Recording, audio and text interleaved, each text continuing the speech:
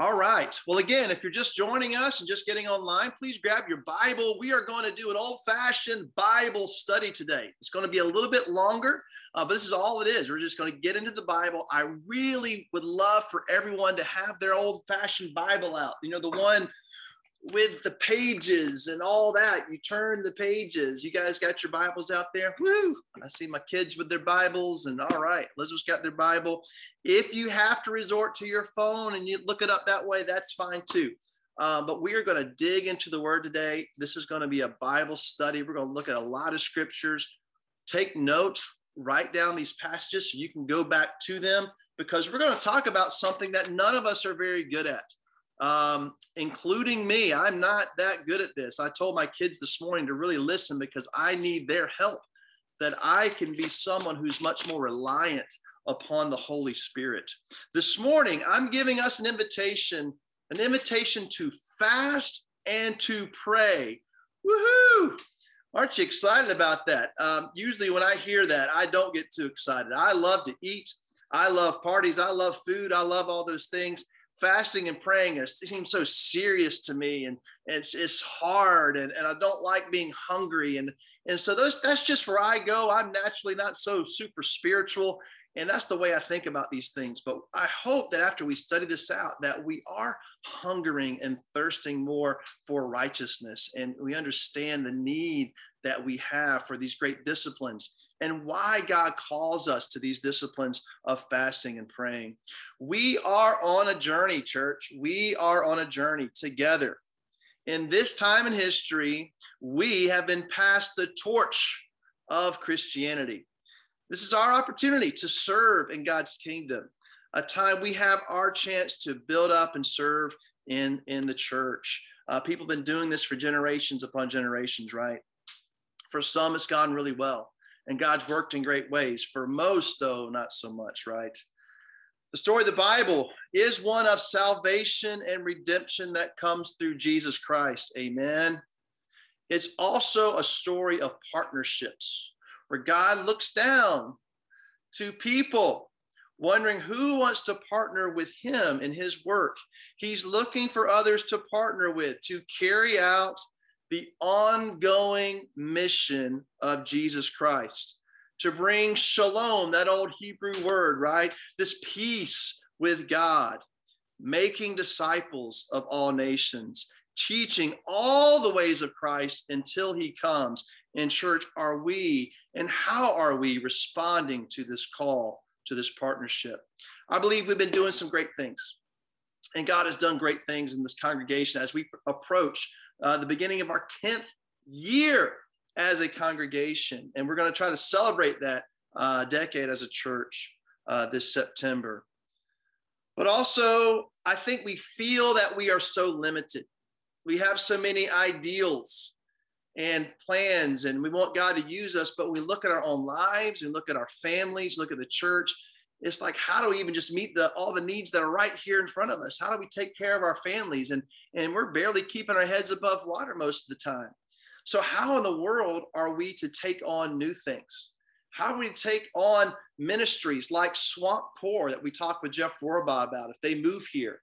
How do we have this impact around the world, setting up youth camps all over the world in these different countries? How can we even begin to think about that, to plan that? I don't have the time for that. I don't have the energy for that. I don't have the bandwidth for that.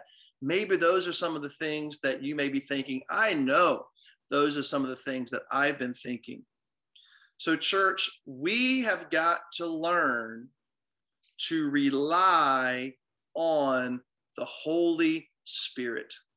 Let me say it again. We must learn. Kevin, I must learn. And I'm not good at this. I'm confessing it. I'm admitting it. I'm asking you to join me. This is an invitation to join me in this pursuit, to join in a partnership of reliance on the Holy Spirit. Well, what in the world are you talking about, Kevin? Help me understand. God, help me understand. Well, let's look at John chapter 16. So crack the Bibles open there. New Testament first. We're going to go to Old Testament and New Testament today. We're going to talk about the Holy Spirit.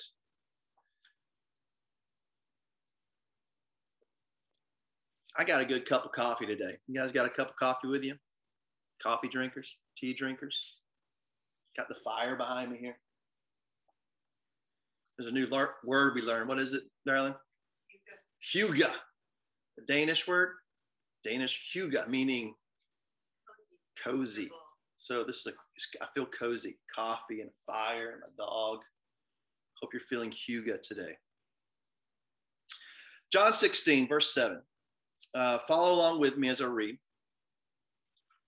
Jesus is talking to his disciples just before he's going to go through the crucifixion and everything that followed there. He says, very truly, I tell you, it is for your good that I am going away. Unless I go away, the advocate, capital A, the advocate will not come to you. But if I go, I will send him to you.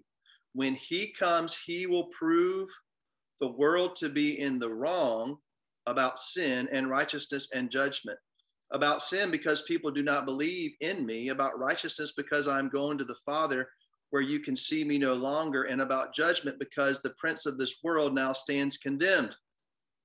I have much more to say to you, more than you can now bear. But when he, the Spirit of truth, comes, he will guide you into all the truth. He will not speak on his own. He will speak only what he hears, and he will tell you what is yet to come. He will glorify me, because it is from me that he will receive what he will make known to you. All that belongs to the Father is mine. That is why I said the Spirit will receive from me what he will make known to you. Now, if you're like me, you got to read this about 10 times very slowly to start trying to unpack this. And even then, you still get a little bit confused on, Jesus, what exactly you're saying. Sin, because people don't believe in me. Righteousness, because I'm going to the Father. I mean, there's a lot we could dig into right here. But the point that Jesus is making is, hey, I'm leaving.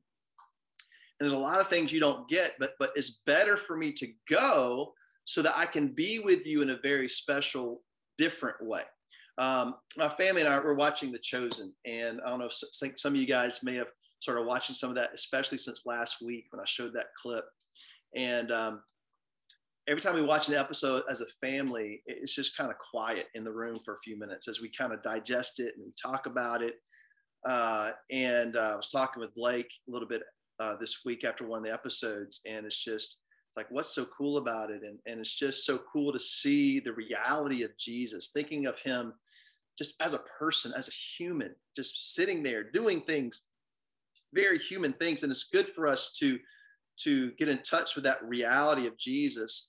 But the fact is, Jesus says here that he is still real, but in a different way, where only a few people could be around him when he was here in person at a time, because he was bound to just the physical laws of nature, being in one place at one time with a certain amount of people, that now the Spirit can be with all of us all the time, anywhere, any place, that Jesus, his Spirit, the Holy Spirit, is going to be with us.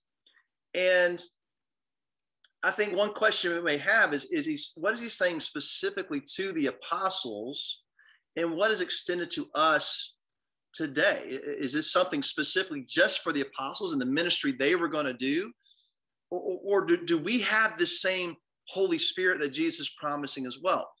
Well, I think it's both. I think that Jesus was giving these apostles something very specific to do. And they were going to do a lot of miraculous things. They're going to write the New Testament, for crying out loud. But it also is not limited only to the apostles. Why? Because look what Peter says in Acts chapter 2. When Peter preaches the very first gospel sermon, right, on the day of Pentecost, and he preaches about Jesus. If you're turning there, Acts 2, verse 36. Acts 2, verse 36, Peter's preaching, the Holy Spirit is poured out like, fire rests on the apostles. This really, supernatural Holy Spirit moment, this pouring out of the Spirit. He says, therefore, let all Israel be assured of this: God has made this Jesus, whom you crucified, both Lord and Messiah. When the people heard this, they were cut to the heart, and they said to Peter and the other apostles, brothers, what shall we do? Peter replied, repent and be baptized, every one of you, in the name of Jesus Christ, for the forgiveness of your sins. And you will receive the gift of the Holy Spirit. So Peter is saying what Jesus promised, not just to the apostles, was a promise given to all those there at Pentecost. And he goes on in verse 39, he says, the promise is not only for you, he says it's for your children and for all who are far off, for all whom the Lord our God will call. The Apostle Peter makes it very clear that when we're baptized into Christ, when we turn to Christ, we receive this same blessing, this same filling of the Holy Spirit that was promised. Maybe the apostles had a specific role, a specific ministry, a specific partnership with the Holy Spirit, but this same Holy Spirit partners with us in our lives today as Christians today, for those of us who are far off. If we don't even understand everything that means or the significance of this, let's at least come to the conclusion to admit this is true. This is real. This is right. If you're a Christian today, you have been given the gift of the Holy Spirit in your life. You know, the Holy Spirit, from what I learned, is not such a Western spirit. What do I mean by that? The Holy Spirit is not so much about doing and planning and all these things. I mean, the Holy Spirit is doing things, but for our interaction with the Holy Spirit is very different. Our interaction with the Holy Spirit is one of being in the Spirit, one of listening to the Spirit, one of watching for the Spirit, one in trusting in the Spirit, one in believing in the Spirit. This is why I said, I'm not so good at this. I like to do things. I like to plan things. I like to get it done, put things into action. And that's not bad. It's not a bad thing. Actually, that can be very good. But to partner with the Holy Spirit, we got to put down those things and be patient and look and watch and pray and trust and believe. And that's harder for me to do than for me just to do something about it, to try to fix a situation. Maybe you relate to me. You guys relate to me here in my living room? Yes? Okay, get some nods. This Holy Spirit brings empowerment, brings righteousness, brings us wisdom, brings us understanding. The Holy Spirit works miracles and brings glory to God and brings faith to unbelievers. The Holy Spirit wars against the spiritual forces of evil in the heavenly realms. There's a spiritual battle going on. This ancient quest, it's been fought for generations and generations, and you and I are on this battlefield. And you know what? The Holy Spirit is our general, and he's seen every generation go through this, and he's our general. Over the holidays, I wanted to watch a war movie, and I watched the movie Hacksaw Ridge. It's an amazing movie that's terrible. It's violent, it's gory, it's hard to watch, it's hard to stomach. So I don't necessarily recommend it, but it's gripping. And here's a guy who's trying to stand up for his convictions, his belief about nonviolence, and anyway, there's this scene where they're going to Hacksaw Ridge, this place, this big cliff. And they're fighting against the Japanese up on top of the cliff, and they're walking to the battle lines, and the platoon that was there before them starts walking back, and they are looking down. They're just filthy and dirty and just discouraged, and they're beat up and they're walking in, and the other group is walking toward the cliff, and they're all excited to go to battle. But as more they look at these other guys, they're just like, what are we getting into? This is serious. We need to be prepared, and they are going to this very serious battle. And I think that scene to me says we should be sobered about this. Like, the battle we're fighting is nothing to play around with. It's nothing to play around with. Paul, in Ephesians 6, turn over to Ephesians chapter 6. I'm familiar with this passage. Paul is trying to tell us this, that the battle we're fighting is terrible. It's violent. It's bloody. Satan does not play fair. It's terrible. And we've got to be ready to fight this battle. Are we prepared? And he says we need to make a stand. Verse 6, he says, be strong in the Lord, Ephesians 6, and in his mighty power. Put on the full armor of God so you can take your stand against the devil's schemes. Guys, he is ruthless. He is terrible. He speaks only lies. Guys, this is a huge, terrible, dark battle that we are all facing. He says, our struggle is not against flesh and blood, but against the rulers, against the authorities, against the powers of this dark world, and against the spiritual forces of evil in the heavenly realms. Therefore, put on the full armor of God. We need to be sobered. We're walking into battle, and we got to see the reality of what's going on. And he's saying, you better be prepared. You better be prepared. But be prepared with different weapons than what the world fights with. And he talks about some of those weapons, right? Another great movie, Return of the Jedi. Chad Combs, I'm drawing you in here, man. Star Wars. I really think Return of the Jedi is probably my favorite movie of all the Star Wars movies. And because you got to love the Ewoks, right? The Ewoks are just awesome, and they're cute, and these guys, they have a lot of heart, right? You got the Ewoks wanting to fight against the Empire. And the Empire, the stormtroopers have lasers and cannons and these big walking machines. And you know what the Ewoks have? They have rocks. They have little sticks and these bows and arrows, and they're like, the Ewoks, we're going to go fight against the stormtroopers. They've got no chance. But I love their heart. And they had a little success, right? In that little battle, they took out a few of them, but eventually the stormtroopers are going to win over the Ewoks because they're overpowered. I could feel that way with our church sometime in our life. I think we can have some success in the church.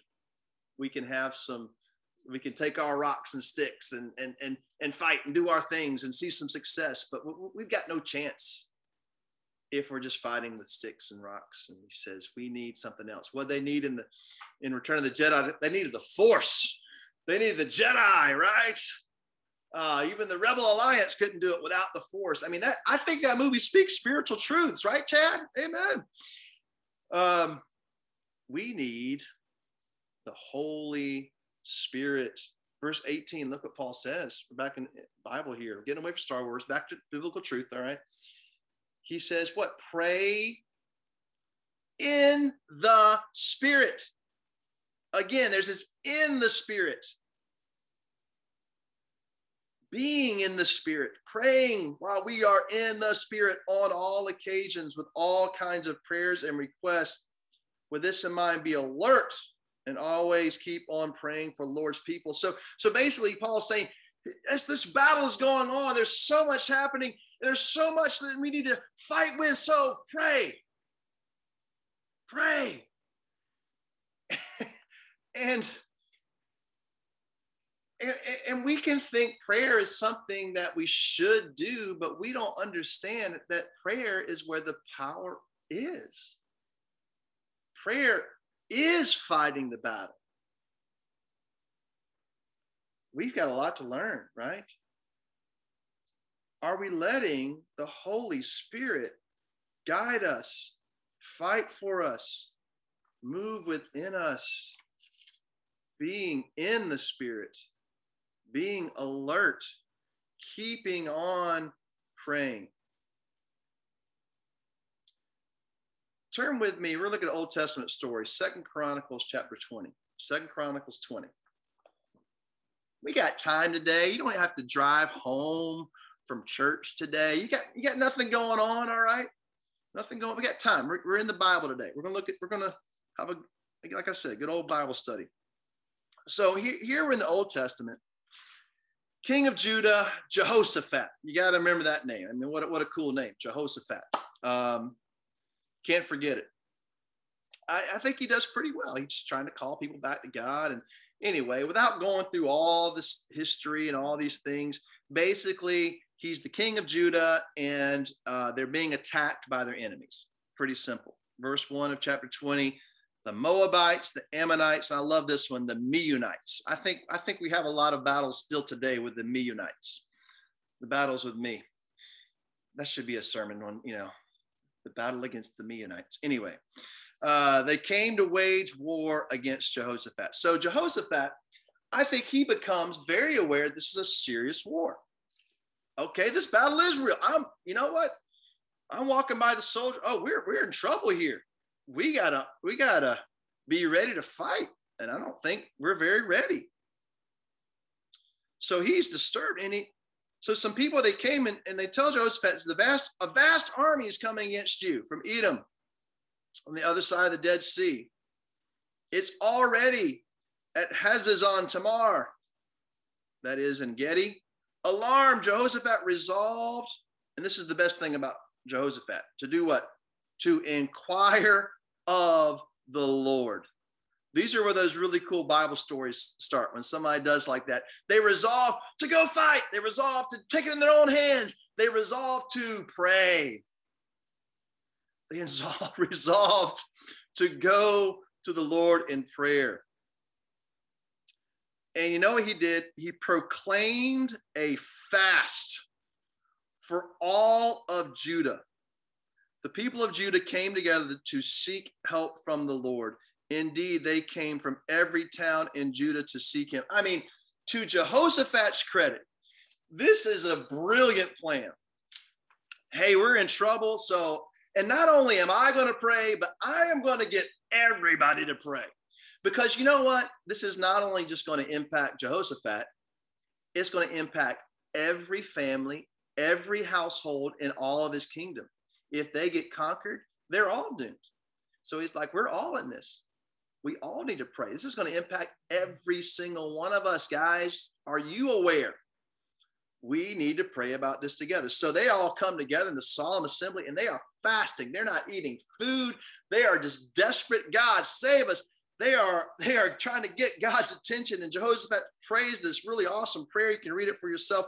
In verse 13, all the men of Judah with their wives, so the men and the women and the children and the little ones, the little babies, everybody stood there before the Lord. And it goes on, and it's a super cool story where God's like, I got this, guys. The way you responded fires me up. I got this battle. And they didn't even have to fight the battle. They just sat there and watched God win it. And I don't even know. God set up these things where the enemy was coming and they got ambushed by other people or something. But God just took care of it, and God won the battle. Amen. That's how you fought. That's how you fight. How many, and I look at my own life, like, is that what I do? Is my solution to the problems to go to God first, or just to, let's get a planning meeting together and let's think about what we're going to do about this, and let's put an action plan, and I got to make some changes, and I got to do this. The Meunites are fighting me already from the inside out. Instead of like, look, let's pray, let's fast, let's inquire of the Lord. And in that, in itself, is fighting the battle. This is how the Holy Spirit works. This is how the Holy Spirit partners with people. These are how those miraculous things happen.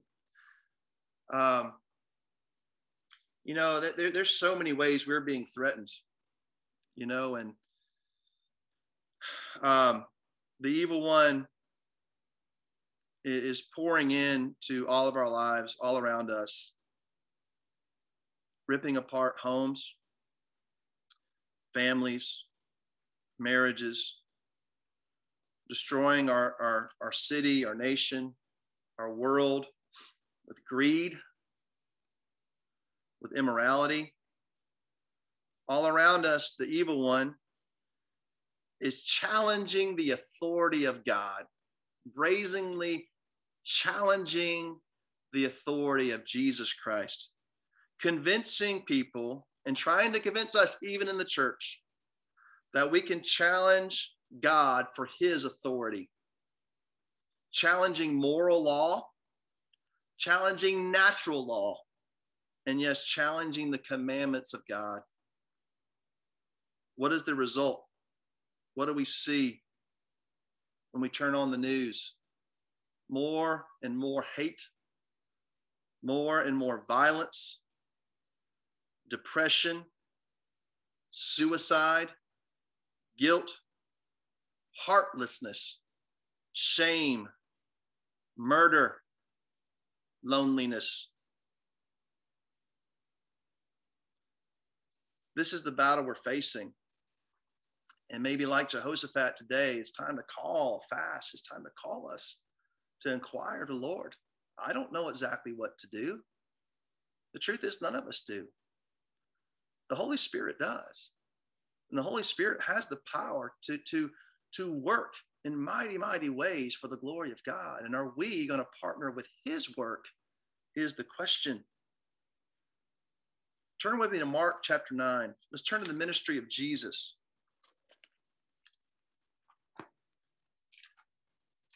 Mark 9, this is not a victory. This is a defeat. We saw a great victory with Jehoshaphat. Here in the ministry of Jesus, we're going to see a defeat in the ministry of the disciples, okay? And what can we learn from this defeat? Mark chapter 9 and verse 14. Jesus had given his disciples authority. He had given them authority to drive out demons and to work miracles. They have authority given to them by Christ himself. But very interestingly, they fail in carrying out what Jesus had called them to do. It says they came to other disciples. When they came to the other disciples, they saw a large crowd around them and teachers of the law arguing with them. As soon as all the people saw Jesus, they were overwhelmed with wonder and ran to greet him. "What are you arguing with them about?" he asked. A man in the crowd answered, "Teacher, I brought you my son, who is possessed by a spirit that has robbed him of speech. Whenever it seizes him, it throws him to the ground. He foams at the mouth, gnashes his teeth, and becomes rigid. I asked your disciples to drive out the spirit, but they could not."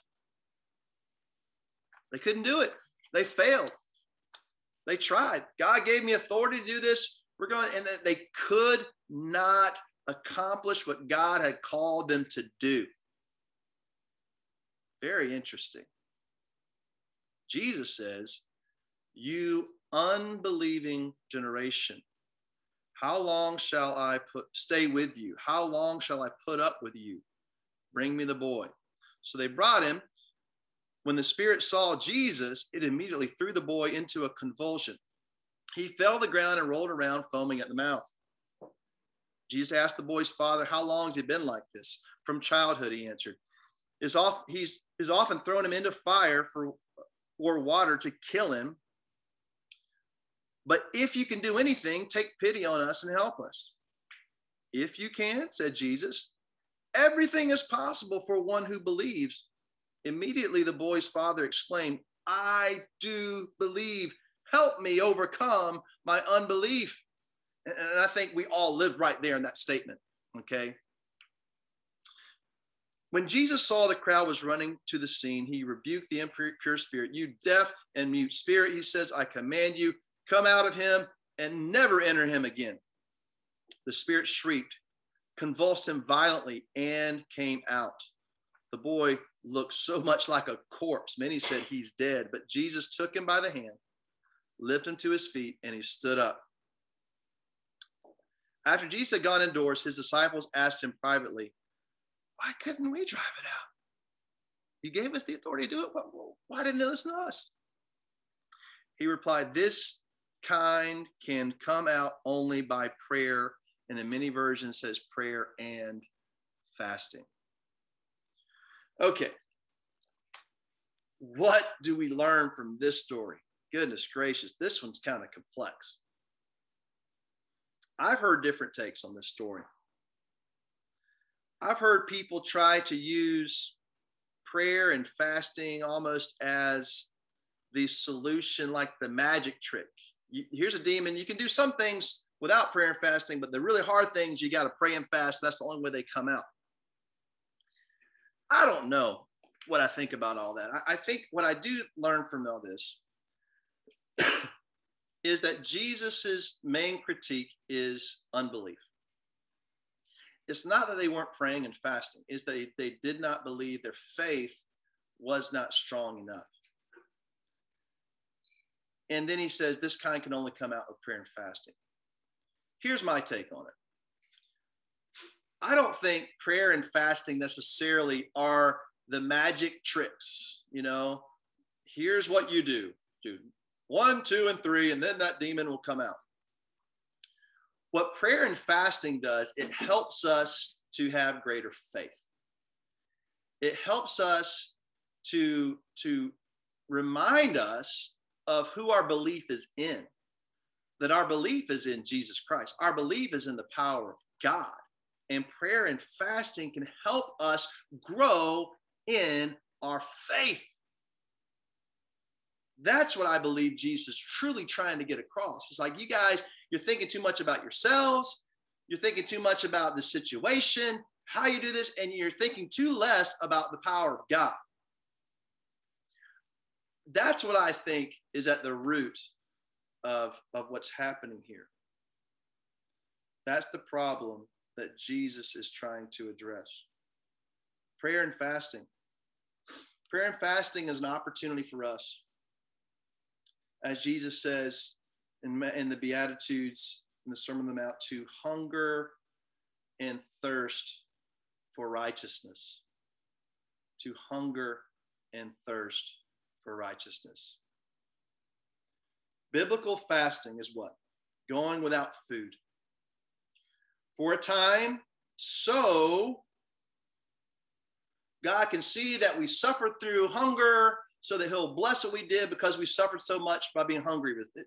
That is not at all what, that's asceticism. That's not what biblical fasting is. Biblical fasting is taking away our human urges, and being reminded of our reliance on God, right?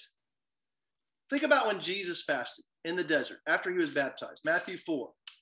The first temptation that Satan throws at him is the first temptation we all have when we start to fast. I don't care if you went to Golden Corral 5 minutes before you started fasting. As soon as you say, now I'm fasting, I guarantee you're going to be hungry just because you know you're not supposed to eat anything.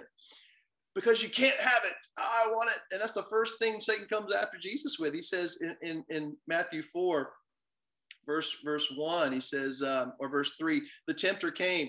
If you're the Son of God, tell these stones to become bread. And Jesus answered, it is written, man shall not live on bread alone, but on every word that comes from the mouth of God.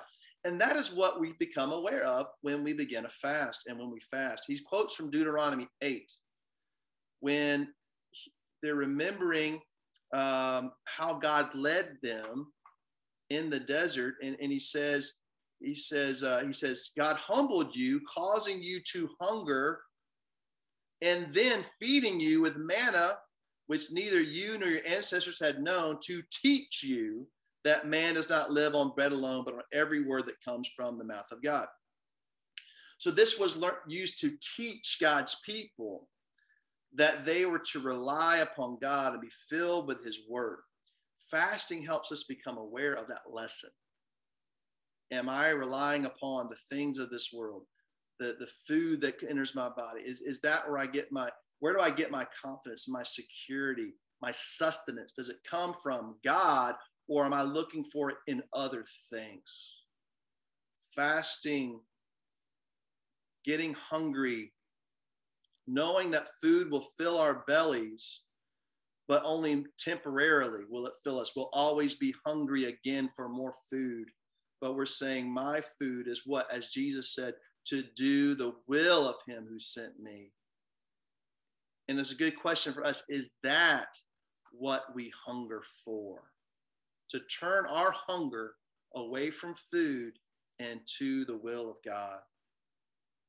Fasting and prayer is also a time to remove worldly distractions from our minds and our hearts.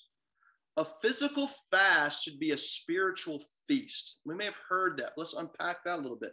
We fill our hearts and minds with the word of God, drowning out other voices. When we decide to fast, it's not a time to sit on the couch and watch television. It's not a time to surf Facebook and play video games. It's a time to fill our minds with the word of God.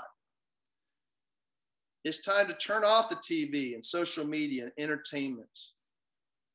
What happens when we do this? We begin to become more tuned in to the voice of God. And that's what Jesus says, right? My sheep will know my voice. And we have so many voices just calling after us all the time. And it's time for us to tune in to the voice of Jesus. Think about it. So many huge moments of revelation came when our brothers and sisters were fasting. Peter, Acts 10, when he was fasting on the roof, received the revelation from Jesus about the ministry of the Gentiles. Paul, when he was fasting, Acts chapter 9, he received specific instructions from Jesus Christ himself. The church in Antioch, in Acts chapter 13, the church was fasting when the Holy Spirit called Paul and Barnabas to their specific mission, because they were more in tune through their fasting with what the Holy Spirit was trying to say.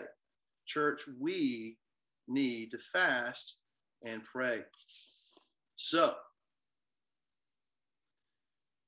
this week, as an evangelist to this church, a shepherd in this church, I would like to call us to a special week where we are striving to listen more attentively to the voice of God. In the spirit of Jehoshaphat, right? Calling all of us, men, women, children, all of us to strive to tune into the voice of God. Turning down or turning off other voices and turning up the voice of God. This week, let's strive to remove some distractions. Removing distraction, replacing with proaction. I tried something there. So you remove something and you replace it with something. You replace it with God, right? Number one, limit the media this week. Limit the media this week. And fill that space with the word of God. Instead of getting on Facebook and Instagram and watching the news or whatever, check the weather, whatever you got to do, but use that time, and all of us do it some way or whatever, and read the word of God instead. Fill your mind with the word of God. Number two, limit entertainment. How much time do you spend on that game on your phone? How many watching Netflix shows or whatever? Hey, I love, the new Boba Fett or whatever. I mean, I'm a fan of a great entertainment, right? But this is not the week for that. This is the week for us to be more in tune with the Holy Spirit, right? We're asking and praying. So let's limit our entertainment and be worshipful. Be worshipful. If you want to watch something, maybe watch The Chosen. you know, uh, sing a song, put on some praise music, you know, instead of filling our life with entertainment, let's worship God. Let's go out on a prayer walk and praise him. Go to the beach and walk. Let's do that this week to be more in tune with the voice of God. Number 3, limit indulgence and live in simple reliance on God's provisions. This is not the week to go to Golden Corral buffet. This is not the week to, and I don't know, it may be somebody's birthday this week. I don't know. I mean, of course, we used to always do these 21-day fasts in Athens at the beginning of the year, and my wife's birthday is in January, and she's such a great spirit, such a good sport, but it's I understand it's your birthday, it's a challenge. All I'm saying is there also is never a convenient time to fast. There's never a convenient time to do these things. You just got to do them. You just say, okay, I'm going to focus in on the voice of God. Limit media, limit entertainment, limit indulgences, the feast. It's not a time for physical feasting, it's a time for spiritual feasting. Live in simple reliance on God's provisions. I think all of us, according to what we all want to do, can make different decisions this week, but I would like to call for us, to invite us all on Wednesday, for this Wednesday to be a day of fasting and prayer. For all of us who are medically and physically able to refrain from eating food during the day on Wednesday, and filling that space with the Word of God. Instead of eating breakfast, read the Word. Instead of eating lunch, read the Word. Instead of eating dinner, read the Word. And maybe your family comes together for dinner. Instead of dinner, have your Bibles out and reading the Word of God together. And then we're going to come together in our growth groups on Zoom, or some may meet in person. I think everybody's probably going to be on Zoom. And we're going to have a time where we pray together. And I'm going to suggest we do our meetings at 6:30, from 6:30 to 7:30. After that prayer time will be a time to eat, a time to break the fast. Okay? But I would like for us, church, to have a day where we fast together. This week, all together, to be a week where we strive to be more in tune with the voice of God. But specifically on Wednesday, that we fast together and we pray together in our growth groups. I'm very curious what God's going to do. I'm excited. I think it's going to be great. I can't wait for our prayer times. I do want to give us some direction. I want to share my screen with you here. What are we praying for? Well, you may have some other personal things, but I think as a church, these 7 things I'll email out to you that I like for us to pray specifically for. 1, God to fill us with the Holy Spirit and lead us as a congregation to give us clarity and direction to the ministries he has called us. I mean, that's very general, but I believe God will start giving us that direction. Specifically here, number 2, to give Jeff and Jen Rohrbaugh clarity. So if you're visiting, it's a couple who's praying about moving here to lead our youth and family ministry. And need clarity in God's will for the Rohrbaughs, for our church, for the Swamp Camp and the Swamp Core and the Athens Church of Christ. All of us are partnering together, impacted by this decision. Number 3, for God to work in powerful ways to grow this church to be a greater light for this community. Number 4, for God to give us the power and the courage and conviction and faith to respond to the ministries he's called us to, because we certainly need some help there, right? Number 5, for God to reveal a path for future leadership in this congregation. We need more leaders and servants, more workers, more elders, more deacons, more growth group leaders, staff and board members and ministry leaders. And he goes on praying for God to raise that up here in this community. For God to reveal a path for future facilities and plans. We'll talk more about it, but there have been a lot of conversations about us trying to purchase a facility, and we need prayers about that. Providing funds and resources for endeavors that will aid in the advancing of ministry. And number 7, more personal to all of us, for personal growth, spiritual renewal, breakthrough within the hearts and lives of every soul connected to our congregation. There are so many needs. There are people thinking about getting baptized. There are neighbors who are crying out to God that we've been trying to help, for God to break through and the Spirit to break through to reach these souls, to reach all of our lives. Let's pray. Let's fast. Let's bring these requests together to the Lord. I'll email these out to us, church. But we're going to close in Joel chapter 2. Joel chapter 2 to close today, and then we'll take the communion and have a prayer, and service will be over.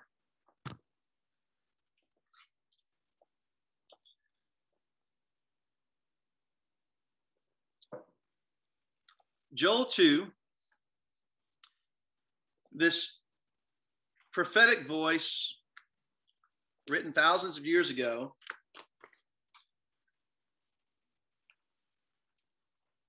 probably 2,500 years ago or so, that the Apostle Peter is going to quote from Joel 2 on the day of Pentecost, on the very first day of the church. So he's going to choose this passage, I believe, out of instruction from the Lord to quote to us. But I think it's important for us to understand the context of what that passage is talking about. It's talking about God partnering with people of faith who are going to rely upon his power and repent and come together with prayer and fasting and cry out to God for his strength and his guidance. And let's read this together to be reminded. And as we ask the question together, are we going to be a people who rely upon God in this way? Joel 2, verse 12, even now declares the Lord, return to me with all your heart, with fasting, weeping, and mourning. Yes, there's a very serious element to this. Rend your heart, not your garments. Return to the Lord your God, for he is gracious and compassionate, slow to anger and abounding in love, and he relents from sending calamity. Who knows? He may turn and relent and leave behind a blessing, grain offerings and drink offerings for the Lord your God.